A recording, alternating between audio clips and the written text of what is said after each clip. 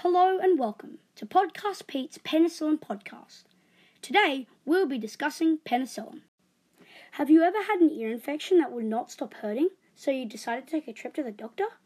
I bet you came out with a prescription for antibiotics.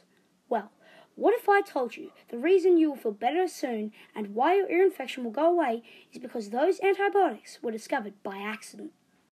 Penicillin was an accidental discovery by Alexander Fleming in 1928 while he was experimenting with the influenza virus. He had just returned from vacation and was going through some old research when he saw a petri dish that had the lid partially off and mold had started to grow.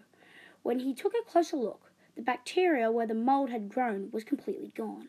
He had just discovered penicillin in its most basic form. Unfortunately, this early discovery was dismissed by the head scientists at St. Mary's Hospital where he worked. It wasn't until Howard Florey and Ernest Chain experimented with his work at Oxford University which led to the successful creation of penicillin. What they found was that the mold prevented the growth of the bacteria by interfering with the bacteria cell walls. In 1941, the researchers travelled from England to America to try and discover a way to mass produce what had become known as the wonder drug. By 1942, the first patient, Annie Miller, was successfully treated with penicillin. As you can see and have probably experienced for yourself, penicillin has been one of the most important medical advancements we've ever made. But let's hope we haven't taken it for granted. So let's be careful not to overuse penicillin so the bacteria becomes immune. You've been listening to Podcast Pete and outro. I'd like to introduce Dr. Howard Markle, Professor of History of Medicine at the University of Michigan. Dr. Markle, why do you think the discovery of penicillin was so important?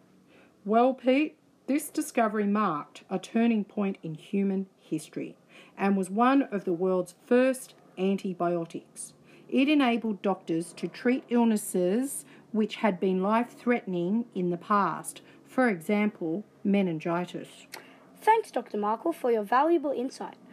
So is it any wonder the amazing work done by Fleming, Florey and Chain was honoured in 1945 with the Nobel Prize in Medicine and Physiology for the discovery of penicillin and its curative effects in infectious diseases?